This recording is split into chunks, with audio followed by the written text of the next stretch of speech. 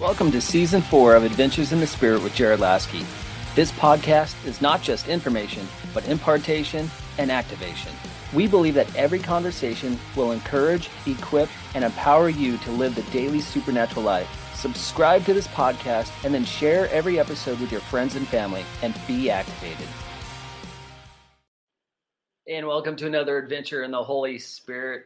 I want to encourage you guys, if you think that we're in the last days or you're wanting more teaching, more rich teaching on how to study about the book of Revelation, I've got a free PDF available for you called 3 Secrets to Dialogue, or actually 3 Secrets to Unlocking the Book of Revelation. So that's 3 Secrets to Unlocking the Book of Revelation available for you as a free PDF download. It's good for you to do as a personal study, as a small group, as a church group. It will challenge you, it will encourage you, and it will show you how that you live victorious in these days in Jesus' name. So that PDF is available for you. Guys, today is going to be a very interesting topic. I've got my new friend, James Moseley, who holds a Bachelor of Arts degree. He's got a master's degree in theology from Liberty University. He's currently, this is awesome. He's taken out some of his time. You know, he's very busy as he's a PhD student, but we're honored to have him on this podcast. So I just want him to know that we appreciate him taking his time out and being on Adventures in the Holy Spirit. And he's the author of 25 self-published books, ranging from biblical theology, religion, culinary, lore, humor, satire. He's written screenplays, so he and I probably have a lot to talk about, whether it's about publishing books or even movies and screenplays and things like that. As some of you know, I went to film school a year and a half ago just to upgrade the ministry. So please help me welcome James Moseley to Adventures in the Spirit. Welcome, James. Thank you, Jared. Thank you so much for having me on. It's a pleasure to be here. You know, I think about Adventures in the Spirit, and we're talking about the apostles, as I wrote you in an email. You can hardly think of better poster boys for Adventures in the Spirit than the apostles. Well, yeah, I mean, that's the truth.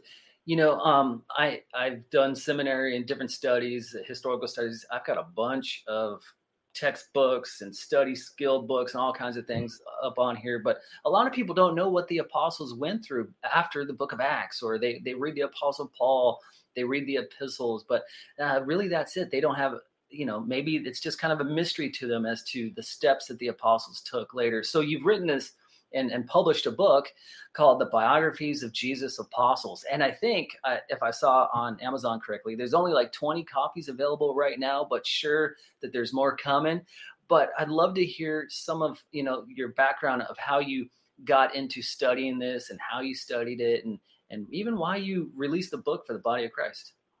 Well, you know, one thing I want to say about that also is if you go online, there's a Kindle version. And I really like that a lot because you can read it online and you can search for things. So the way the book is structured, there are probably things that people might just read through the book for the stories, but they'll probably, I hope, also use it as a research resource. They can look things up. But how I came to this is I didn't grow up a Christian. I became a Christian at 32. And I wasn't just a non-Christian before then. I was an anti-Christian. I believed there was a God. At 12 years old, I kind of figured out there must be something beyond the physical world. And I began questing for God. But what I did is by getting various jobs and doing various things, I traveled all over the world and I explored pretty much every religion you can think of. It very nearly became a Muslim. I got to know the Quran better than most Muslims do. But the problem was each time I encountered another religion, it was like having a telephone, and I wanted to pick it up and talk to God because I knew he must be there somewhere. But not only was there no God on the other end of the line, there wasn't even a dial tone. And so I remember when I went to India, I lived there for 2 years, opening a company called Brinks Arya. It was the Brinks Armored Car Company over there. And my first day, I met the owner of the company who was to become our partner. And he asked me out of the blue, "Why are you here?" And I said, well, I knew what he's asking. I never told anybody this, but I just blurted out, "I'm looking for God." And he said, well, I thought that might be the case. So I've taken the liberty, and he reached over and pulled up a big brown box full of books, of collecting all these books on all the religious traditions of India. So you might enjoy reading these, but I want to caution you, do not become a metaphysical tourist who loses your way. So I lived in India for 2 years, explored all kinds of various religious traditions, still didn't find God. Came back to the United States. My sister suggested that I go to Jack Hayford's Church on the Way one Sunday. Went there, heard the altar call, and thought, I don't even like this whole environment. I don't know about all this, but hey, if I can cross the Himalayas to meet the Dalai Lama, and if I can trek through steaming jungles in Java to meditate at a Sufi shrine, I can walk down this aisle and find out if I can meet God.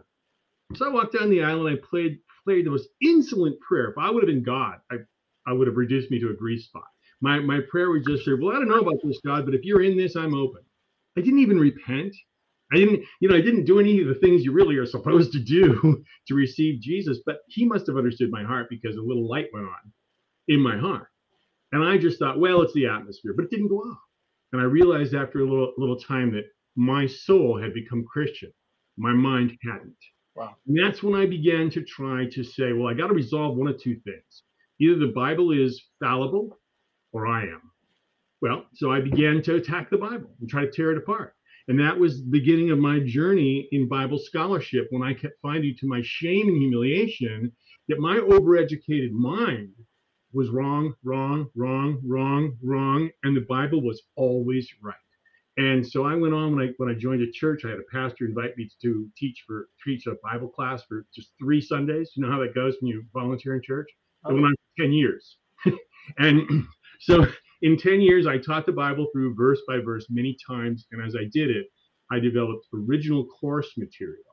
And I would present that. And that became the basis for all my books. And in my class, I had a professional theologian. I had a rocket scientist from JPL. I had lots of professors. So iron was really sharpening iron among all of us who were examining the Bible together.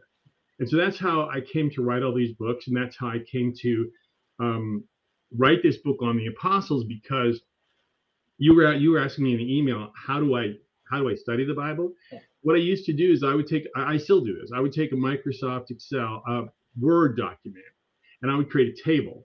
So when I'm looking at the 4 Gospels, I'll take every verse in the Gospel and put it in a box in that table, and I will juxtapose the cognate verses. So when I'm looking at things like Jesus cleansing the temple, I have all the verses referring to that in the Gospels that mention that, all lined up together. So now I can examine similarities in those verses or variants in those verses. And when I would do that, I could do word studies and things like that. So take the temple cleansing. You hear a lot of people say, well, these are 3 accounts of a single event, but they're not. John clearly places the first cleansing in the Passover of AD 30. Matthew and Luke clearly place the second one on Palm Sunday, and Mark explicitly says that on the day following Palm Sunday, which has to be Monday, Jesus did it again. So you only notice those kinds of things when you make those sorts of comparisons. Right. There are 2 cleansings from what I remember. Yeah. Well, I think there are 3. There's 3. There's one in the Passover of AD 30 that John notes in John chapter 2, and we can tell it's right after, that's after the wedding of Cana, and it's the time of Jesus' first Passover. But then we have Palm Sunday, which is in AD 33, and that's the kind of thing, when I began teaching Gospels together, just as one example, I started out and I stopped, and I said to my class, "Stop, guys. There are too many things I have to study before we can actually get through this coherently." Yeah. But I think with the apostles, it's really fascinating, that kind of study. People, or at least I'll just say when I became a Christian, began reading the Bible, I just thought of them as, little flannelgraph figures. They're just kind of in the background, don't really know that much about them. But it turns out again and again, when you really dredge through the Bible, looking for certain things, you find so much. Yeah. That sometimes you just bleep over. For example, you hear again and again that the apostles were poor and they were illiterate. Well, that's only because the Pharisees insulted them by calling them uneducated. But they wrote the best-selling books of all time. I don't know. I'll take that. They also were thriving fishing business. They had their own business. James and John had their own business. James and John had their own business, and they were rich enough to have multiple boats and servants. And Peter and Andrew became their partners. So they had a whole business together. Matthew was obviously rich. He was a tax collector, and he was obviously literate and mathematically competent. And he was probably also, one of the things you notice when you read the early church fathers, and also the clues that are in Scripture itself, that Matthew Levy and James the Less and Simon the Zealot were probably all brothers. And think of that. Think of a family who's got a tax collector, a zealot, and maybe just a guy in the middle, all in one family. And Jesus incorporates those people of violently opposed political leanings into unity in his ministry. Do you believe we are living in the end times? Are we seeing the signs of the times Jesus talked about with wars, rumors of wars, famines, pestilences, and earthquakes? With recent events of social unrest on the streets worldwide, a pandemic, and the shaking taking place in the political realm, we want to answer your questions and calm your fears by giving you hope through our e-course, The Last Days, a Reformation in Eschatology. You can go through the e-course on your time, diving deep into learning how to study apocalyptic and prophetic passages of Scripture. You'll do a study on the mark of the beast and learn about the signs of the times Jesus spoke about in Matthew chapter 24, Mark 13, and Luke 21, and hear what the major views of the end times are and learn what the rapture really is. We will lay a grounded and biblical answer to a number of your questions about the end times, and you'll learn if Bible codes are real, and you'll hear if the Shemitah applies to us today, and make up your own mind if the United States of America is prophesied in the Bible. I want to give you a warning. This e-course, The Last Days, a Reformation in Eschatology, may shatter your worldview and what you have been traditionally taught about the end times. Go to www.charismacourses.com to purchase The Last Days, a Reformation in Eschatology with Jared Lasky e-course today. Amen.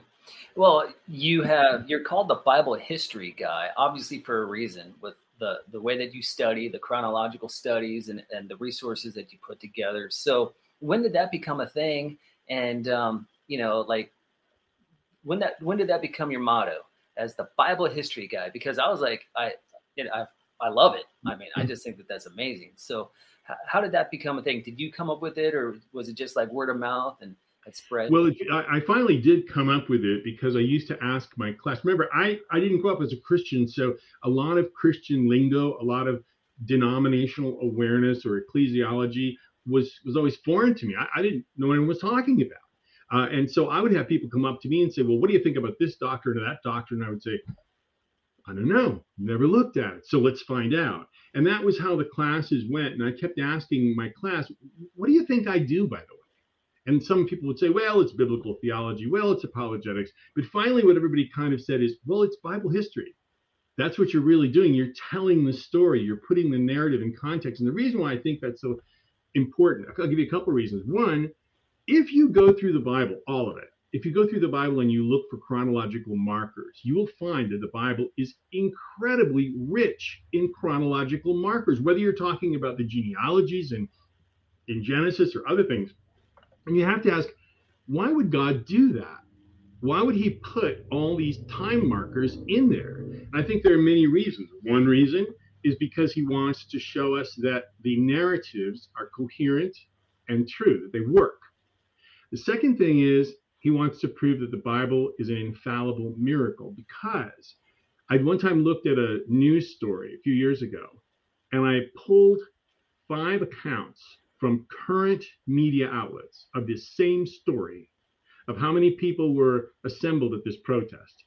All 5 accounts had widely divergent numbers of people that they thought were at the protest. And this is in an age of electronic recording where they can also check each other's reports. But you go to the Bible, no atomic clocks, no Microsoft Excel, nothing like that. And yet these authors were able to note dates that when you study them carefully are flawless, absolutely flawless. You look at Jesus' sojourn in the wilderness and going to the wedding of Cana.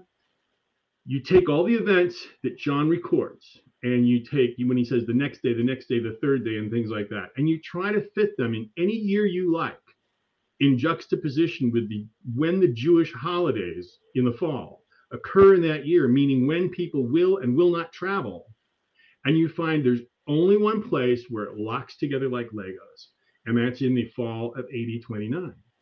And you suddenly realize this is proof of the honesty of the biblical authors, their probable eyewitness quality, that they were really there because that's how they knew the dates, and God's miraculous preservation of this information in such a way that we can test it and prove it's true. Amen. So I think that chronology, and the other thing about chronology, I think, is that when we know where something happened and when we know when something happened, we get a pretty good idea why it happened. Take, for example, Jesus' meeting of the Samaritan woman at the well. So John uses Roman timekeeping. We can tell that by examining his account of the crucifixion compared to the other gospel writers. So he uses the same kind of timekeeping we do. So when he says that Jesus arrived at the well at the 6th hour, he's arriving at sunrise. Well, how in the world do you arise at sunrise, traveling from Judea to Samaria, unless you traveled through the night? Then you go back a little bit in the accounts of Jesus. Well, what would he be traveling in the night for? Well, John said he had to travel through Samaria because he wouldn't like to. He would have liked to go up the Jordan River and not go through hostile Samaritan territory, but he had to travel through Samaria. Why did he have to do it? Well, now you go a little bit further back and you see that Herod Agrippa had just arrested John the Baptist, and that the Pharisees had come to realize that Jesus was baptizing, although Jesus wasn't, his disciples were, Jesus was baptizing more people than John the Baptist was. Right. So now the Pharisees are saying, well, we thought we got rid of John, but maybe Jesus is a problem. So why did Jesus beat a hasty retreat through the night to Samaria, of all places? Didn't want to get arrested. His time hadn't come. And that's why when he got there, John says he was tired and he was hungry. and so they went into town to get him food. Now, when you understand all that, so you hear a lot of people saying, well, the Samaritan woman was an outcast, so she was drawing water at noon when no one else was there. Not according to Scripture. And not only that, here's the other thing: the Pharisees are hunting Jesus down, trying to catch him. He beats a hasty retreat. He goes to Sychar in Samaria. The Samaritans immediately all recognize him as the Messiah, whereas the leaders back in Jerusalem, who probably did recognize him as the Messiah, because everyone did right off the bat. No one had many doubts about that, even from Philip and Nathaniel right at the beginning. They knew he was. They were hunting him down. The Samaritans knew he was. They welcomed him into their town. And why did he spend 2 days? Because it was a Friday. It was a Sabbath. So he spent a Samaritan Sabbath with the enemies of the Jews who worshiped him as Christ. Wow. Well, I want to encourage people to dive into the Scripture, learn how to study the Scripture. and as we jump into talking a little bit more about your book, The Biographies of Jesus Apostles, I'd love to hear kind of some of the things that you discovered. Something that I grew up in the Christian church, and I learned when I went to India on a mission trip, I learned about St. Thomas. I went to Thomas Mount, the Little Mount, the Big Mount. A pretty amazing experience for me. I've got a book somewhere on here that I got from, I think the store at one of the Thomas Mounts, went up the steps and things like that, learned a lot. And, what are some of the things that you discovered as you studied and then released the book that some people may not know about the 12 apostles after the book of Acts? Yeah, well, I think that's true. When you mention Thomas, there's a lot of very early writing from early church fathers about what happened, what the apostles did after the book of Acts closes, after the Bible closes. We also get a lot of information from Paul's letters and from Peter's letters. Some of them are just very brief clues, but they tie into what the early church fathers wrote. So we can't, I would say this, I would not like to totally build doctrine on those things. Right. But what I do say is that when we take the word of people who lived much closer to those events, and let's also remember that in the first 4 to 5 centuries of the Christian era, there were tremendous libraries like in Alexandria and Pergamum and stuff like that. They had access to material that we don't have. I read somewhere, I can't cite it, but I read somewhere that considering the immensity of the literature we have from the classical era, we probably only have like 3 to 5% of what is actually written in that time.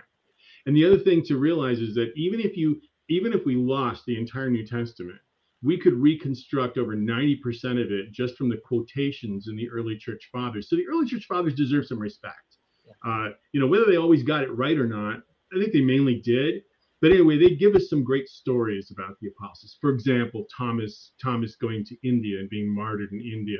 My wife is Armenian, born in Tehran. She was baptized in the church of Bartholomew, of the apostle Bartholomew. because the story is from the 300s AD that the king of Armenia, Agabus, wrote, not Agabus, I forget his name, almost Agabus, but anyway, the king of Armenia wrote a letter to Jesus and said, you know, your people are so disrespecting you that if it weren't for the Romans, I would send an army to defeat them and give you victory. But since I can't do that because the Romans are too strong, would you please come to my country? And supposedly Jesus wrote a letter back to Armenia and said, I'm not going to come because I've come to the children of Israel, but I will send my apostles. And he did. And so just a few years before the Emperor Constantine made Christianity the religion of the Roman Empire, Armenia became the first Christian nation. So there are a lot of wonderful stories like that. But I think also when we get right into the body of Scripture, there's a lot of things that we can learn. You know, for example, when I first became a Christian and I read Jesus went to the shore of Lake Galilee and he saw, you know, Peter and Andrew and James and John and said, you know, I'll make you fishers of men. And they dropped their nets and they followed him, leaving Zebedee standing in the boat, sort of stunned. I always thought, wow, what faith. This stranger came up and just invited them to do that. And off they went. And then as I began to look into Scripture and look into the early church fathers, I realized, wait a minute, they were probably very related. You know, James and John were almost certainly, and I say almost certainly, I think we can say certainly, the cousins of Jesus. And the reason we can see that is because when we look at the three accounts in the Gospels of the women at the cross, and if you put them on a table and say, well, who were these women? Pretty soon you find that Mary, the mother of Jesus, had a sister who was there. And then if you kind of link up the order of the way that they list the women, you realize, wait, that sister was Mary Salome. And she was, from this other gospel, the wife of Zebedee. Well, if Mary Salome, the wife of Zebedee, was the sister of Mary, the mother of Jesus, then James and John and Jesus were cousins. And you might say, well, how could Mary and her sister both have the name Mary? Well, that happened in the ancient world.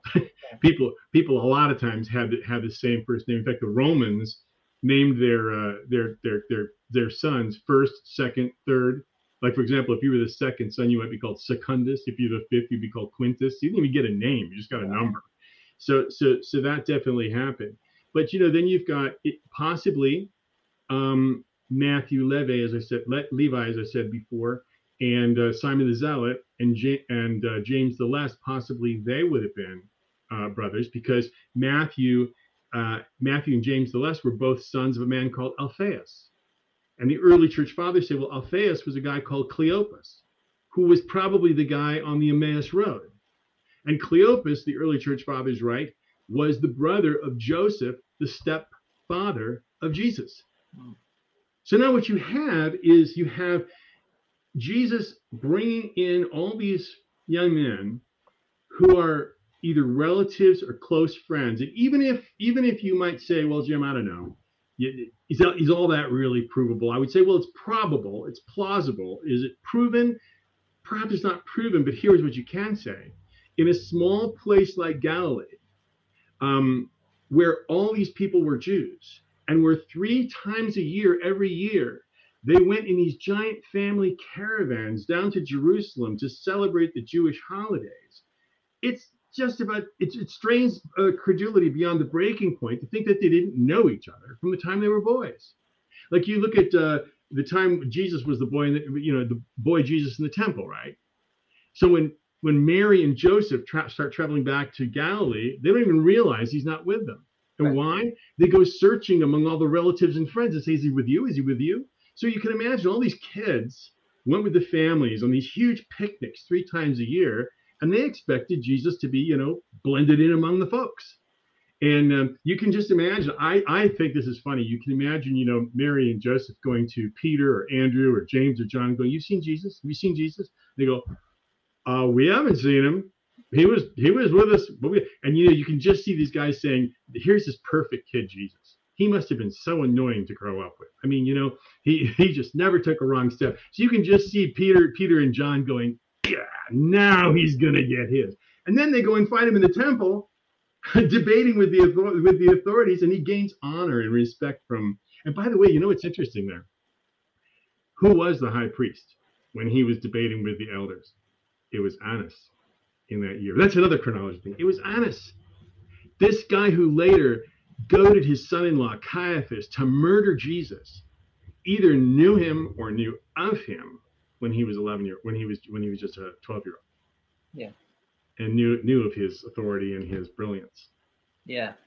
Well, I think we're getting a seminary education, guys, in less than 30 minutes right here. I mean, a lot of this stuff, now I've gone through and just found just golden nuggets of biblical truth, from the pages of the scripture, and I just want to encourage people, dive into the scripture, dive into the word of God. James has a passion for this, for the chronology, the biblical exposition, and he's written 25 books for as resources, as study guides and things like that. So, James, this has been awesome. I mean, love to talk more about this, but what is one key takeaway that you want people to get about your book, the biographies of the Jesus apostles? Well, if you go to the book, you're going to get the story of every single apostle and how they fit not only into Jesus' ministry, but into the creation of the Christian world. And the other thing is, at the back of the book, I have a proposed chronology of the entire life of Jesus and of all the apostles. There's one thing I'd like to try to sneak in before we go, and that is this. People always say, well, the Bible is just a bunch of orally transmitted stories that took place long after the events. Well, here's the thing. If you look at the number of days, I've got it written over here, the number of days of Jesus' ministry, he ministered for 1,350 days, which is 44 consecutive months. That's almost 4 years. But out of those days, for 770 days of that time, Jesus and the apostles disappeared from the pages of Scripture. What did they do? What they probably did is they probably rehearsed everything Jesus wanted them to know. And what did they do with that? Jesus called the apostles scribes in the kingdoms of heaven. Now, if you were there with Jesus and he called you a scribe and you were sitting there at the Sermon on the Mount, wouldn't you look at each other and say, are you getting any of this down? You'd probably take notes. But guess who wasn't there? Matthew, the only apostle who recorded the entire Sermon on the Mount, because the sermon in Luke actually occurred at a different time, in a different place, to different people. It's a sermon on the plain. Right. Well, who told that to Matthew? Could have been Jesus, could have been the Holy Spirit, or could have been the other apostles who willingly gave Matthew their sermon notes to be able to create his gospel. So I believe that is very probable, and we shouldn't look for an explanation that the gospel was written hundreds of years afterwards by people pretending to be the apostles. There's just no call for that. Wow. Okay. I was thinking, just as you're talking, I was about to go. This is amazing. So thank you. Mind blown. Okay, James, would you pray for our viewers, our listeners right now to dive deep in the Word of God, have a deep relationship with the Holy Spirit, draw near to Jesus? Sure. Lord, thank you so much for being together with us. I always like to remind myself and others that when two or more gather in your name, you have the time, you have the heart, you have the love, you have the mind to be here with us in our midst. I thank you for that. I pray, Lord, that everyone we're praying together with will become not only disciples of Christ, but disciple makers of Christ, because that's what these wonderful men, these ambassadors in chains, that's what they did when they fulfilled the Great Commission. They not only went out and brought the word, but they spread seeds and look what they did. Look how they changed the world. So I pray, Lord, that our lives may be changed better by your Holy Spirit, that you may inspire us and guide us to be all that you want us to be, to say all the things that you want us to say, to keep us away from the things you don't want us to do, and to help us to be, pioneers and champions for the kingdom of Christ. In Jesus' name. Amen. James, what is the best way for people to get a hold of you for more information and also to get a copy of your book, Biographies of Jesus Apostles? Well, they can reach me at my website, thebiblehistoryguy.com. And it's got contact information. It's got my email. You can also get me at jim@thebiblehistoryguy.com. And I have a radio program every week, so you can go and listen to the recordings of those on the website. Wow. And you can also ask just questions on the website. And I answer them all the time. People send me queries. So you're releasing books, you got a radio program, and you're working on your PhD. How do you get it all done? Well, I'm not bored. Absolutely not. Do you sleep? Not much. Not much. That's true. I never have all my life. I only do about 4 hours a night. Well, James, it is an honor and a pleasure. I want to encourage everybody to check out the BibleHistoryGuy.com. And looking back, I said that this is the free download, 3 secrets to unlocking the book of Revelation that people could jump into. But because we're talking about the scripture, and this was like seminary, crammed into 30 minutes of just like a class or something, crammed into 30 minutes, I should have encouraged people to check out my Spirit-Empowered Bible Study Journal that equips you, asks 5-6 different things on how to interpret a scripture in relationship with the Holy Spirit. So people can check that out on firebornministries.com.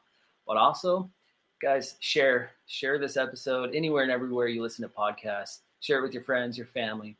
And give us a 5-star rating review. It helps us reach more people. It helps break the algorithm so that other people can hear this incredible conversation that we had with James right here on Adventures in the Spirit.